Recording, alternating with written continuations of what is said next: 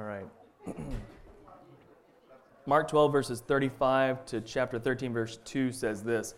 And as Jesus taught in the temple, he said, "How can the scribes say that the Christ is the son of David? David himself in the Holy Spirit declared, the Lord said to my Lord, sit at my right hand until I put your enemies under your feet. David himself calls him Lord, so how is he his son?" And the great throng heard him gladly. And in his teaching he said, "Beware of the scribes who like to walk around in long robes and like greetings in the marketplaces, and have the best seats in the synagogues and the places of honor at feasts, and devour widows' houses for a pretense and make long prayers. They will receive the greater condemnation." And he sat down opposite the treasury and watched the people, putting money into the offering box. Many rich people put in large sums. And a poor widow came and put in 2 small copper coins, which make a penny. And he called his disciples to him and said to them, "Truly I say to you, this poor widow has put in more than all those who are contributing to the offering box. For they all contributed out of their abundance, but she, out of her poverty, has put in everything she had, all she had to live on." And as he came out of the temple, one of his disciples said to him, "Look, teacher, what wonderful stones and what wonderful buildings." And Jesus said to him, "Do you see these great buildings? There will not be left here one stone upon another that will not be thrown down." Let's pray. Lord, we thank you for your word. We thank you for just this chance in the end of Mark to slow down and look at the final week of your life and consider the things that you said in the temple, the things that you said to your disciples, and God, these words that ring true in our lives this day. God, we pray for your word. I just ask, God, that you would get me out of the way and that, Holy Spirit, you would speak through me and to our hearts, God. Encourage us from your scripture what we need to hear from this morning's passage. God, you are mighty and you are here to do mighty things within us. And so, God, we give ourselves to you. We ask that you change us and mold us into your image. In Jesus' name we pray, amen. So does anybody like commercials? Fan of commercials? Wow, all right. This is true. When we're watching like a sporting event or whatever, my kids are like, "Oh, the commercial's on, I gotta watch." And they'll like run during the game to go get food or whatever. But when the commercials come on, they come back and want to see the commercial. So I've got a couple of things. Commercials and advertising, fun stuff, right? Fun stuff. They like to portray something, and so we've got a fun game for you. Well, not really a game for you, but just some funny pictures to share with you about what's done in marketing versus what actually happens in real life. So there's this guy that has a website that looks at marketing of sandwiches, right? We don't. Okay, just so you know, before we get caught, there isn't a sandwich in Scripture today. Okay, we've been talking about sandwiches in the book of Mark. Okay, there's no sandwich. The only sandwich is in the illustration. Okay. All right, just make sure you knew. I wasn't going into any literary sandwiches. Okay, so we got the McDonald's Big Mac here. Which one is the advertisement and which one? It's not even a question, right? Like, here's the advertisement. Here's what you get when you order it through the drive-thru. Okay, the next one. We've got the Jack in the Box jalapeno burger. Looks, oh my gosh, I want one right now. My mouth is watering. And that's about right. I mean, the taste, it's the same. But anyway, the next one, we've got some Carl's Jr. Ranch bacon fries. Yeah, I mean, you can tell there's been some filters on here, some different changes to make these things look good. And this is about representative of the heart of the individual making the fries on the other side of the counter, right? This is exactly what's coming out. So we've got kind of 2 sections of our passage today, and the first is this discussion about appearance versus reality, right? In fast food marketing, they want to catch you with this beautiful image of what you're going to experience when you order this sandwich. It's wonderful, just plated very carefully, one little slice at a time, just perfect. But in actual, they're trying to pump out like 100 sandwiches every 10 minutes, and that's not how they're going to come out when you're going that fast. So we're going to be talking about, as you might have picked up on as we read through this passage, that throughout each of these little vignettes or whatever of the passage, there's this difference between what appears and what is true. There's this idea of appearance versus what's really happening. What is shown on the outside and what is inside the heart are not one and the same. And so we're going to walk through, starting in verse 38 to 40 is the first kind of example of this. We're going to come back to later talking about where Jesus started in verses 35 to 37, where he calls out the scribes. So I'm going to start with this section where Jesus is in the temple, and he is teaching there, and he might be teaching something familiar that you might have remembered. Yeah. The kingdom has come, the time is here, repent and believe. Yes. She was struggling. See, it's been too long since I asked you that question, right? The time has come. The kingdom of God is here. Repent and believe. So he's teaching this same message over and over again as he's teaching. And here he goes off on a number of things that he wants to also discuss that Mark highlights to us. He says in verse 38, "Beware of the scribes who like to walk around in long robes and like greetings in the marketplaces and have the best seats in the synagogues and places of honor at the feasts, who devour widows' houses and for a pretense make long prayers. They will receive their greater condemnation." This is right after Jesus has kind of commended one scribe for his question and answer back and forth last week that we looked at for being very close to the kingdom of God. Here he turns and goes straight at the scribes and says, beware of the scribes, because this is what the scribes are marked by. They're marked by walking around in long robes. The robes of the scribes were thought to be like white and just very not colorful and very bright, okay? Whereas the kind of the typical dress of the people in Jerusalem would have just been colorful, maybe dingy because they're not new clothing. It's just kind of like you're living with what you got and that kind of thing. And so the scribes would stand out because they would have bright white clothing that they would be seen as they're walking anywhere, right? There's a scribe. He is a scribe, right? So they walk around these long robes. They like to be greeted in the marketplace. They like the best seats in the synagogue. Christy's got the best seat in our synagogue here, the big king's chair back there. I thought about bringing that up front, but it was just, anyway. In the synagogue, you'd have kind of a square setup, and the altar would be toward the front, and the best seats were actually along the wall. So all along the wall were the, quote, best seats in the synagogue, and the best of the best seats were at the front in the center of the synagogue. So behind the stage, against the wall there would be the best seats. And so they loved getting the best seat in the synagogue there. They loved the places of honor at the feast. So on the outside, they loved these things and were encouraged by these outward appearances. But in the reality, verse 40, they devoured widows' houses and for a pretense made long prayers. We were talking this morning about how much we value prayer a little bit before service, and that's very known here. But as you know, there's no pretense in our prayer here. I mean, we're really trying to pray for one another and pray for the Lord to show up in our lives and to be present with us. And but the prayers of these scribes were just for a pretense.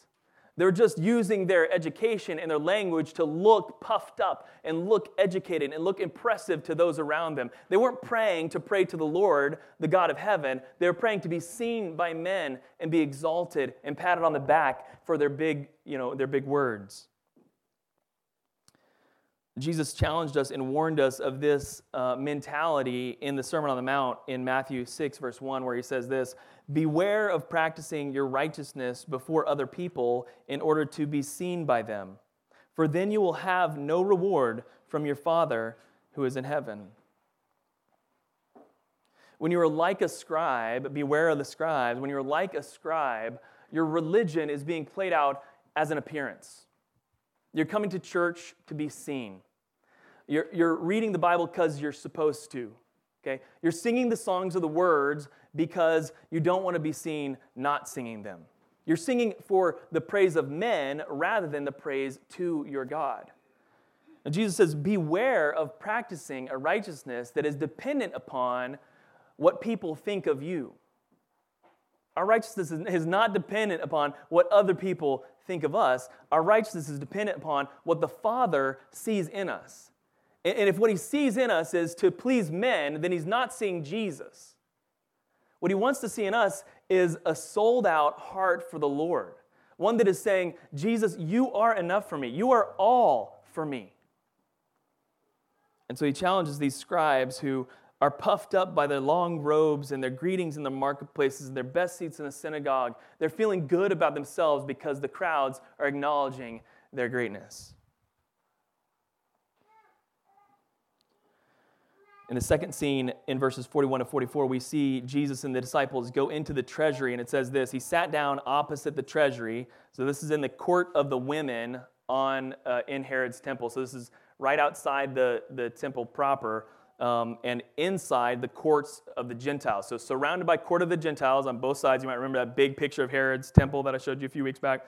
In the middle is a rectangle section. In the front of that is the court of the women. So sorry I don't have that photo. That'd been really helpful and a lot of forethought, but I didn't have that. So the court of the women is where they're at. In the treasury is there in the court of the women. So the women of the Jews were allowed to go this far. Okay, they couldn't go beyond this court. They could go to this court. And in this court is where they would keep the offering boxes for the temple. So if you were going to go and give a financial offering, like money to give to the temple service, then you would go to the court of the Gentiles and put it in the offering box there. So it says, he sat down opposite the treasury and watched the people putting money into the offering box. Many rich people put in large sums. In verse 42, and a poor widow came in and put in 2 small copper coins, which make a penny. And he called his disciples to him, and he said to them, truly I say to you, this poor widow has put in more than all those who are contributing to the offering box. For they all contributed out of their abundance, but she, out of her poverty, has put in everything she had, all she had to live on.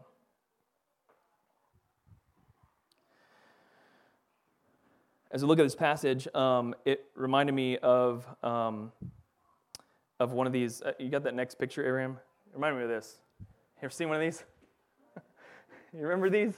You put the coin in, and like it spins around and around and around and around and around. You know? Remember that sound? I love that part. Okay. This is what it reminds me of, is that they're going into the court of the women and that they're putting in their money. And actually what happened is, get the next slide there. It'd be something kind of like this. This is a artist rendering of the widow giving her 2 coins. There'd be a box here, and we don't know exactly what the box looked like, but basically a box with a funnel, metal funnel on top there. You see that?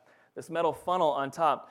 And what would happen, our understanding is, like, you're thinking, how does Jesus know that she gave 2 coins if he's just sitting there in the midst of a bunch of people in the treasury? There's a couple of ways. The first is that when someone gave to priestly service, they would actually go to an attending priest who is there taking offerings and say to the priest, I brought this much money, and I'm giving it to the priestly service, to the Levites, right? The Levites who have no land, they have no ability to farm or property that is their own. They only have what comes to the temple. So what they're able to eat on, what they're able to survive on and provide for their families comes from a financial donation to the temple, to the priestly service. And so what would happen is that these rich people are coming in to the attending priest and saying, I brought so many whatever, drachmas or whatever the currency is, right? Brought that, and the attending priest would verify that this is the amount of money that is given. And he's actually announcing to the court, okay, this is how much the gift is. And then would also announce the purpose of that gift. So there's an attending priest next to this box receiving people who are saying, I want to give to the priestly service. And rich people go in there and say, 1,000, 2,000, whatever it is. And they're putting it in. And as they put it in, if it's coins, you hear it clanging against the walls of this funnel.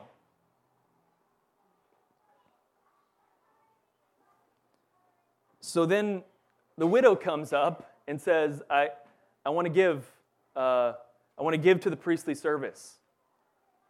And so the attending priest, probably laughing, probably like condemning her in some way in his heart, goes, 2 pennies for the priestly service of the kingdom. Ding, ding.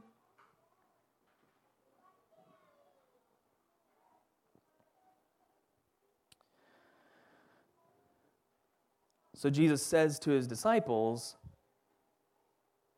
I say to you, the poor widow has put in more than all those who are contributing to the offering box. They contributed out of their abundance, but she out of her poverty has put in everything she had. What appears is not true, right? What appears as you look at the scribes is this life of holiness, this life set apart to God.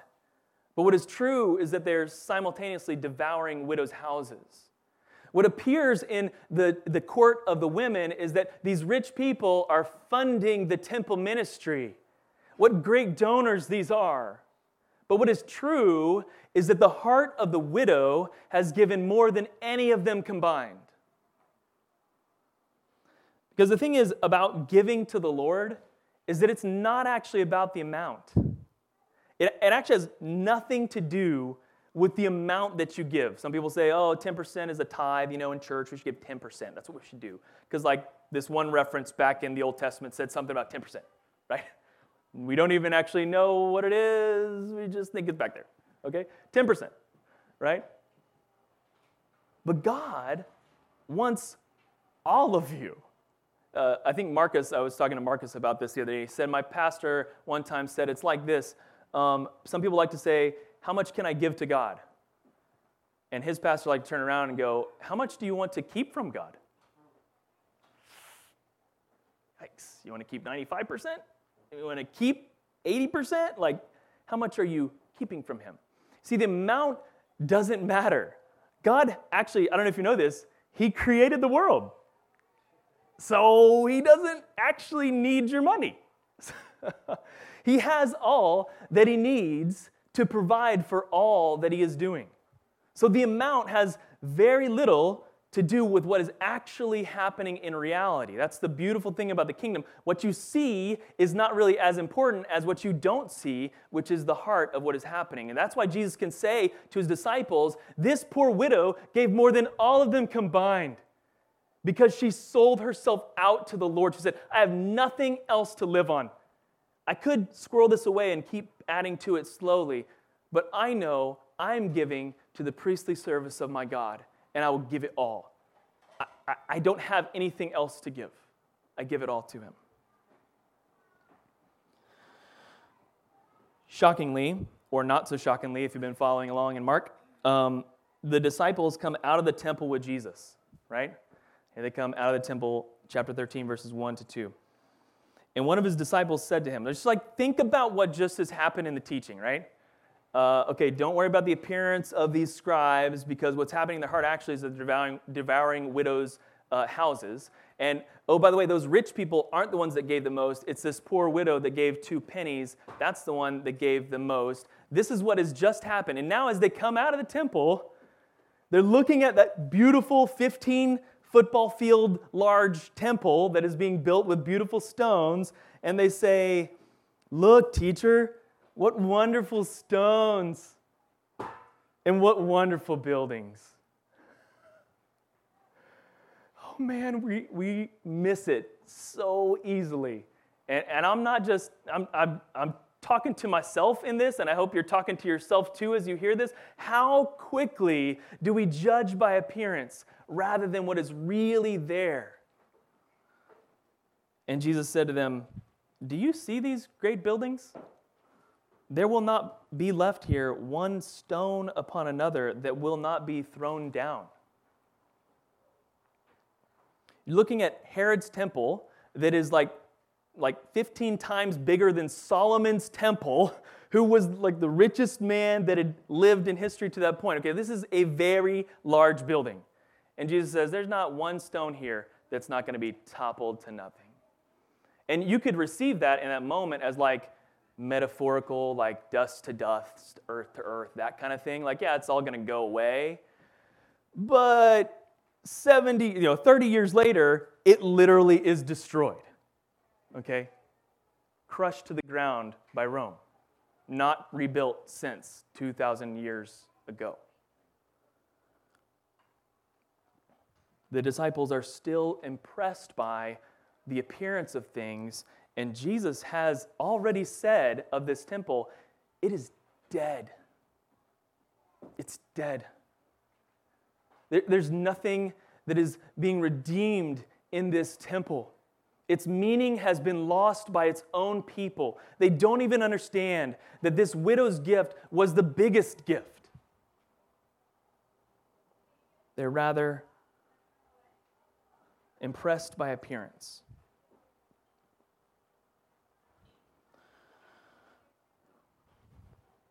So let's rewind right before all these three scenes back to what Jesus says to the scribes. Verses 35 to 37. And as Jesus taught in the temple, he said, "How can the scribes say that the Christ is the son of David?" Now, we kind of wrestled with where to put this passage. We were talking about this on Thursday. We were like, kind of goes with the last passage, but I think it kind of goes with this passage too. So we left it here, and that's why I'm going to close with it. But what has happened before this passage is that Jesus has defeated the arguments of the Pharisees and the Herodians. He's defeated the arguments of the Sadducees, and he's had an instructional moment, I'll call it, with one of the scribes. And then later he's calling out the scribes. So these first three tests have come from the outside to him. And as he's said, no, it's actually this way, not that way. No, it's this way, not that way. No, it's this way, not that way. He then takes control of the conversation and says, you've asked me your questions. Let me ask you a question. And this is the question. How can the scribes say that the Christ is the son of David? And we're like, well, he is, right?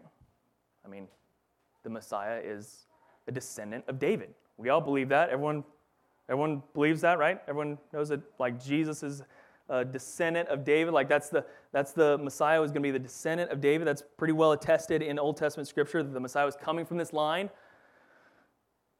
So why is Jesus asking this question? How can the scribes say that the Christ is the son of David? And he says in verse 36, David himself, in the Holy Spirit, declared. So Jesus is recognizing that the Holy Spirit inspired David to say these words, these next words. And these words are from Psalm 110, which is like the most quoted piece of Scripture from the Old Testament throughout the New Testament. Okay, so this is referred to over and over again in the New Testament. And these are the words. The Lord said to my Lord, sit at my right hand until I put your enemies under your feet. Verse 37, David himself calls him, that is the Messiah, Lord. So how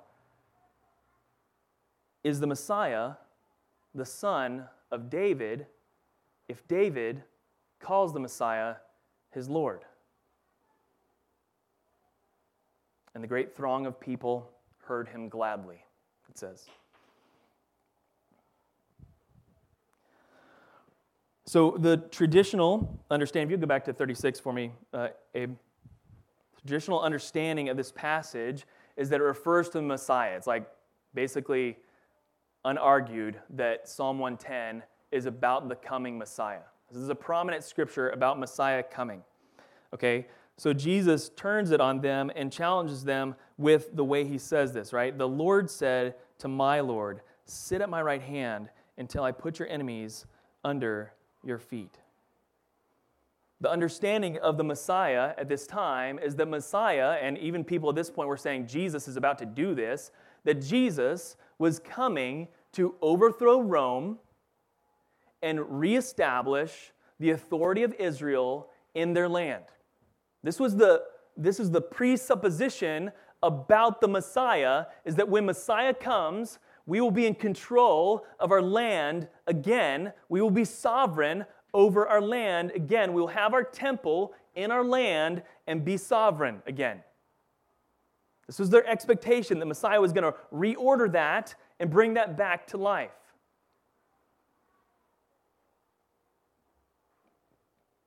So Jesus goes to this passage to say, what you are expecting in the Messiah is a man of the line of David. You're expecting a man to be representative of the Davidic line, a Davidic king, one who establishes a unified Israel. And so Jesus says, then why would David say, Yahweh said to Adonai? David, inspired by the Holy Spirit, said, God said to my Lord. David puts himself under, not behind, but under the Messiah. The Messiah is not a fulfillment of David alone. He is David's Lord. So Jesus is challenging the scribes to not reduce the Messiah to some sort of earthly king. Their issue is that they are defining the Messiah in their own image rather than being defined by the image of God. They're defining Messiah in their image. They see we're under oppression by Rome. We need a Messiah to come unshackle us from Rome so that we can have authority again. But Jesus says that David did not consider the Messiah to be a representative of his reign, but rather called the Messiah his Lord. The Messiah is not an extension of David's authority. The Messiah predates David's authority. Now, usually the Son would yield to the Father, which is why he's saying, why does David say that the Lord is his Lord? Because he is his Lord. Just as Jesus challenged the teachers of the law prior to say, I am before Abraham. Before Abraham was, I am. Jesus is saying, I predate David. I am David's Lord. The Messiah is the Lord of David.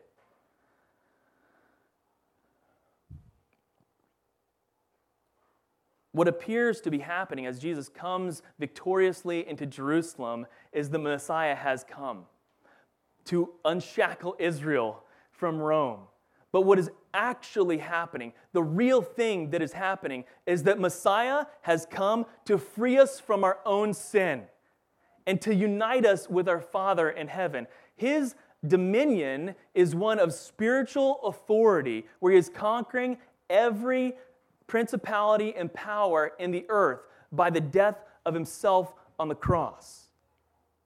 He was not here to reestablish the beauty of the temple, to keep a beautiful building standing. He was here to create a temple out of you, and out of you, and out of you, and out of you, and out of me.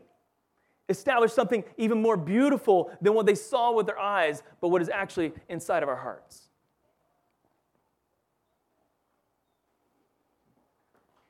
What appears to be is not the reality. And so as we wrap up, I want to challenge us with a few things.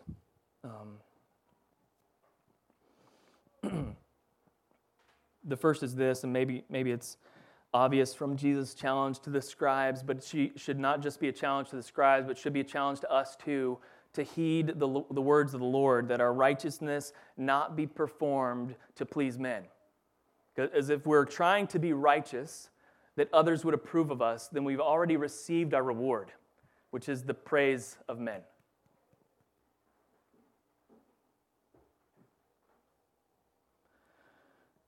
So I challenge us with this question: what appearances are we hiding behind?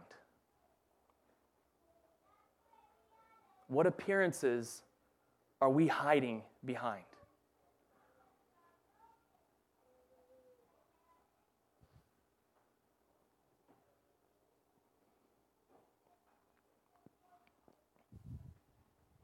We've all put them up there.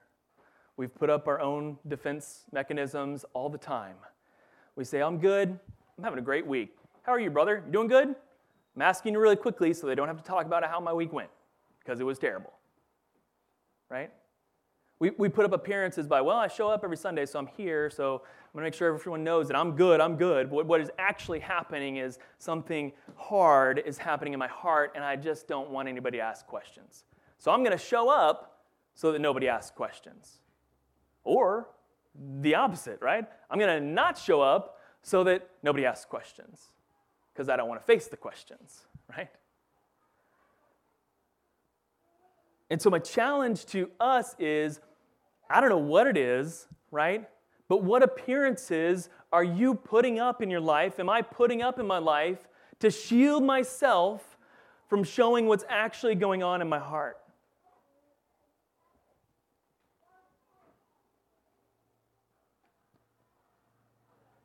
The scribes like to put up these white robes and flowing long prayers with big words, right? See, we're good, we know everything, we're the most holy of all the people, da-da-da. Song and dance, right? And the truth is, they're fraudulently taking money from widows. How far apart could those realities be? God calls us, in James it says, pure religion is this, to take care of the widows, right? And they, who are putting themselves up as the most holy, actually asking people to financially support them as if they're like some scholarly chair, okay? And at the same time, defrauding widows. The appearance could not be further from the reality. And I would challenge us to hear that we are not exempt from that. Holy Spirit wants to talk to you and wants to talk to me about what appearances I'm putting up to shield myself from dealing with the root of what's in my heart. So I challenge you, if there's some barrier that you've put up to keep Holy Spirit from convicting you, or to keep your brothers and sisters from pressing into you, lay your defenses down. This is a safe place where people love you and would give their lives for you, would literally die for you. And so lay your defenses down. Let the Spirit convict and challenge you to press into Jesus, your Lord. He isn't just some earthly king that is here to order your life that it may be pretty and put together and proper. He's here to redeem your life and transform you from death to life. What appearances are we hiding behind? The second is this. If we feel that our gift is small, we ought to offer all we have rather than think that we are not worthy.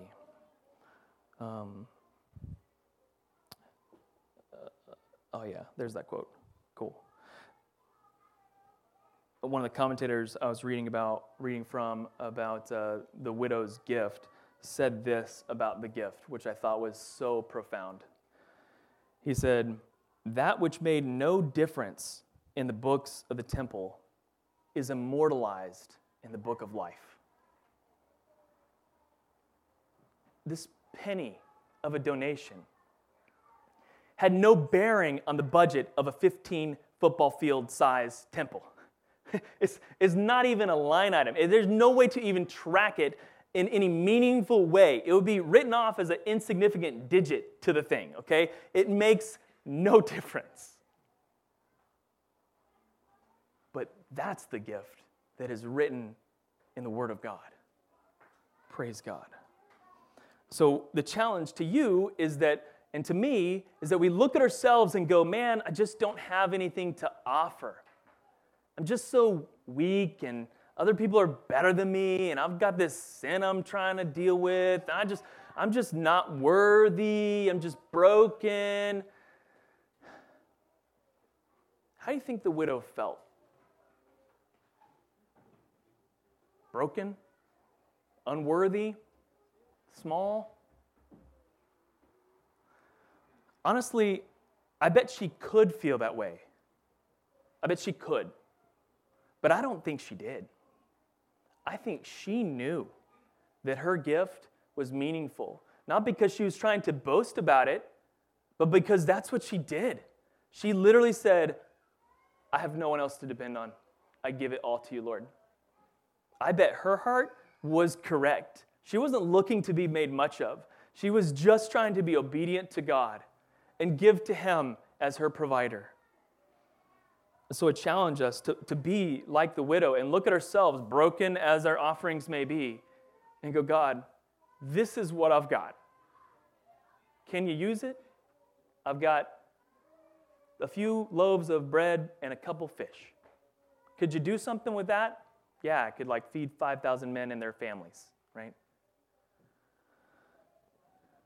Don't feel that your gift is small. Offer what you have, because God has called it worthy. He is not worried about the size. He could care less. He owns everything, okay? He's calling you in worship to give to him and say, God, I am with you. I give you all of myself.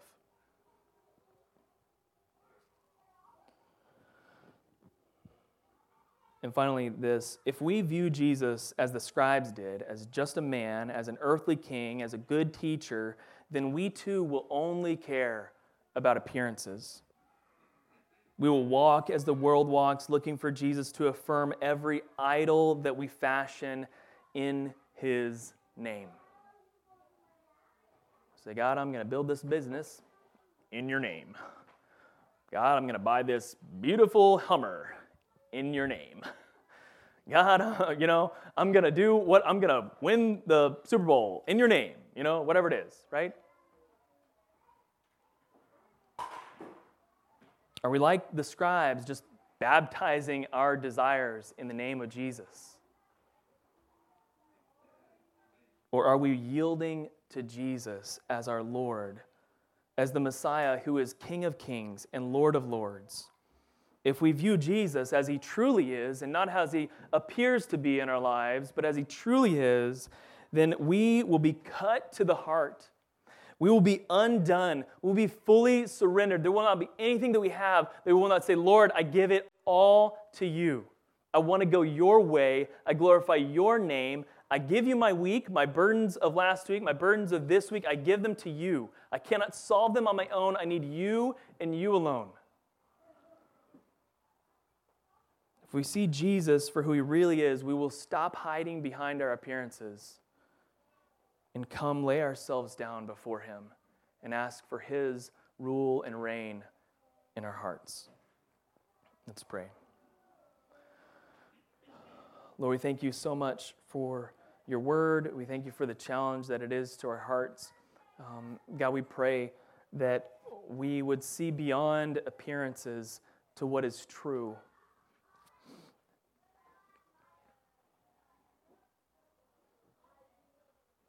God, we pray that any appearances that we're putting up as a defense would fade away in the light of your glory, God. That would be transformed again and again by a Messiah who willingly went to a cross that his body might be broken and his blood poured out for us to be restored to a relationship with our Father in heaven. God, I pray that that simple truth, the time has been fulfilled, the kingdom of God is here, repent and believe on the Lord Jesus, would daily, not in some overly emotional sense, not in some stoic, unattached sense, but daily, in the monotony of life, daily change my heart so to be more like yours.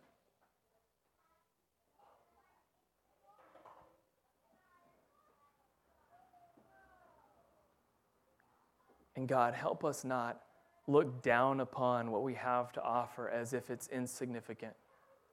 In truth,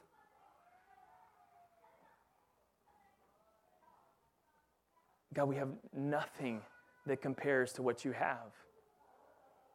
And so as the widow, we say, God, have it all.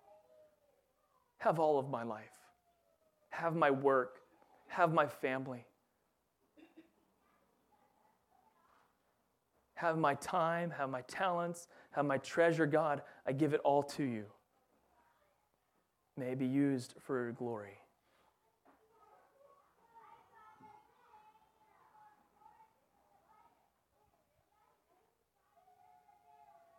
Lord, we thank you for the gift of your Son, and it's in his name we pray. Amen.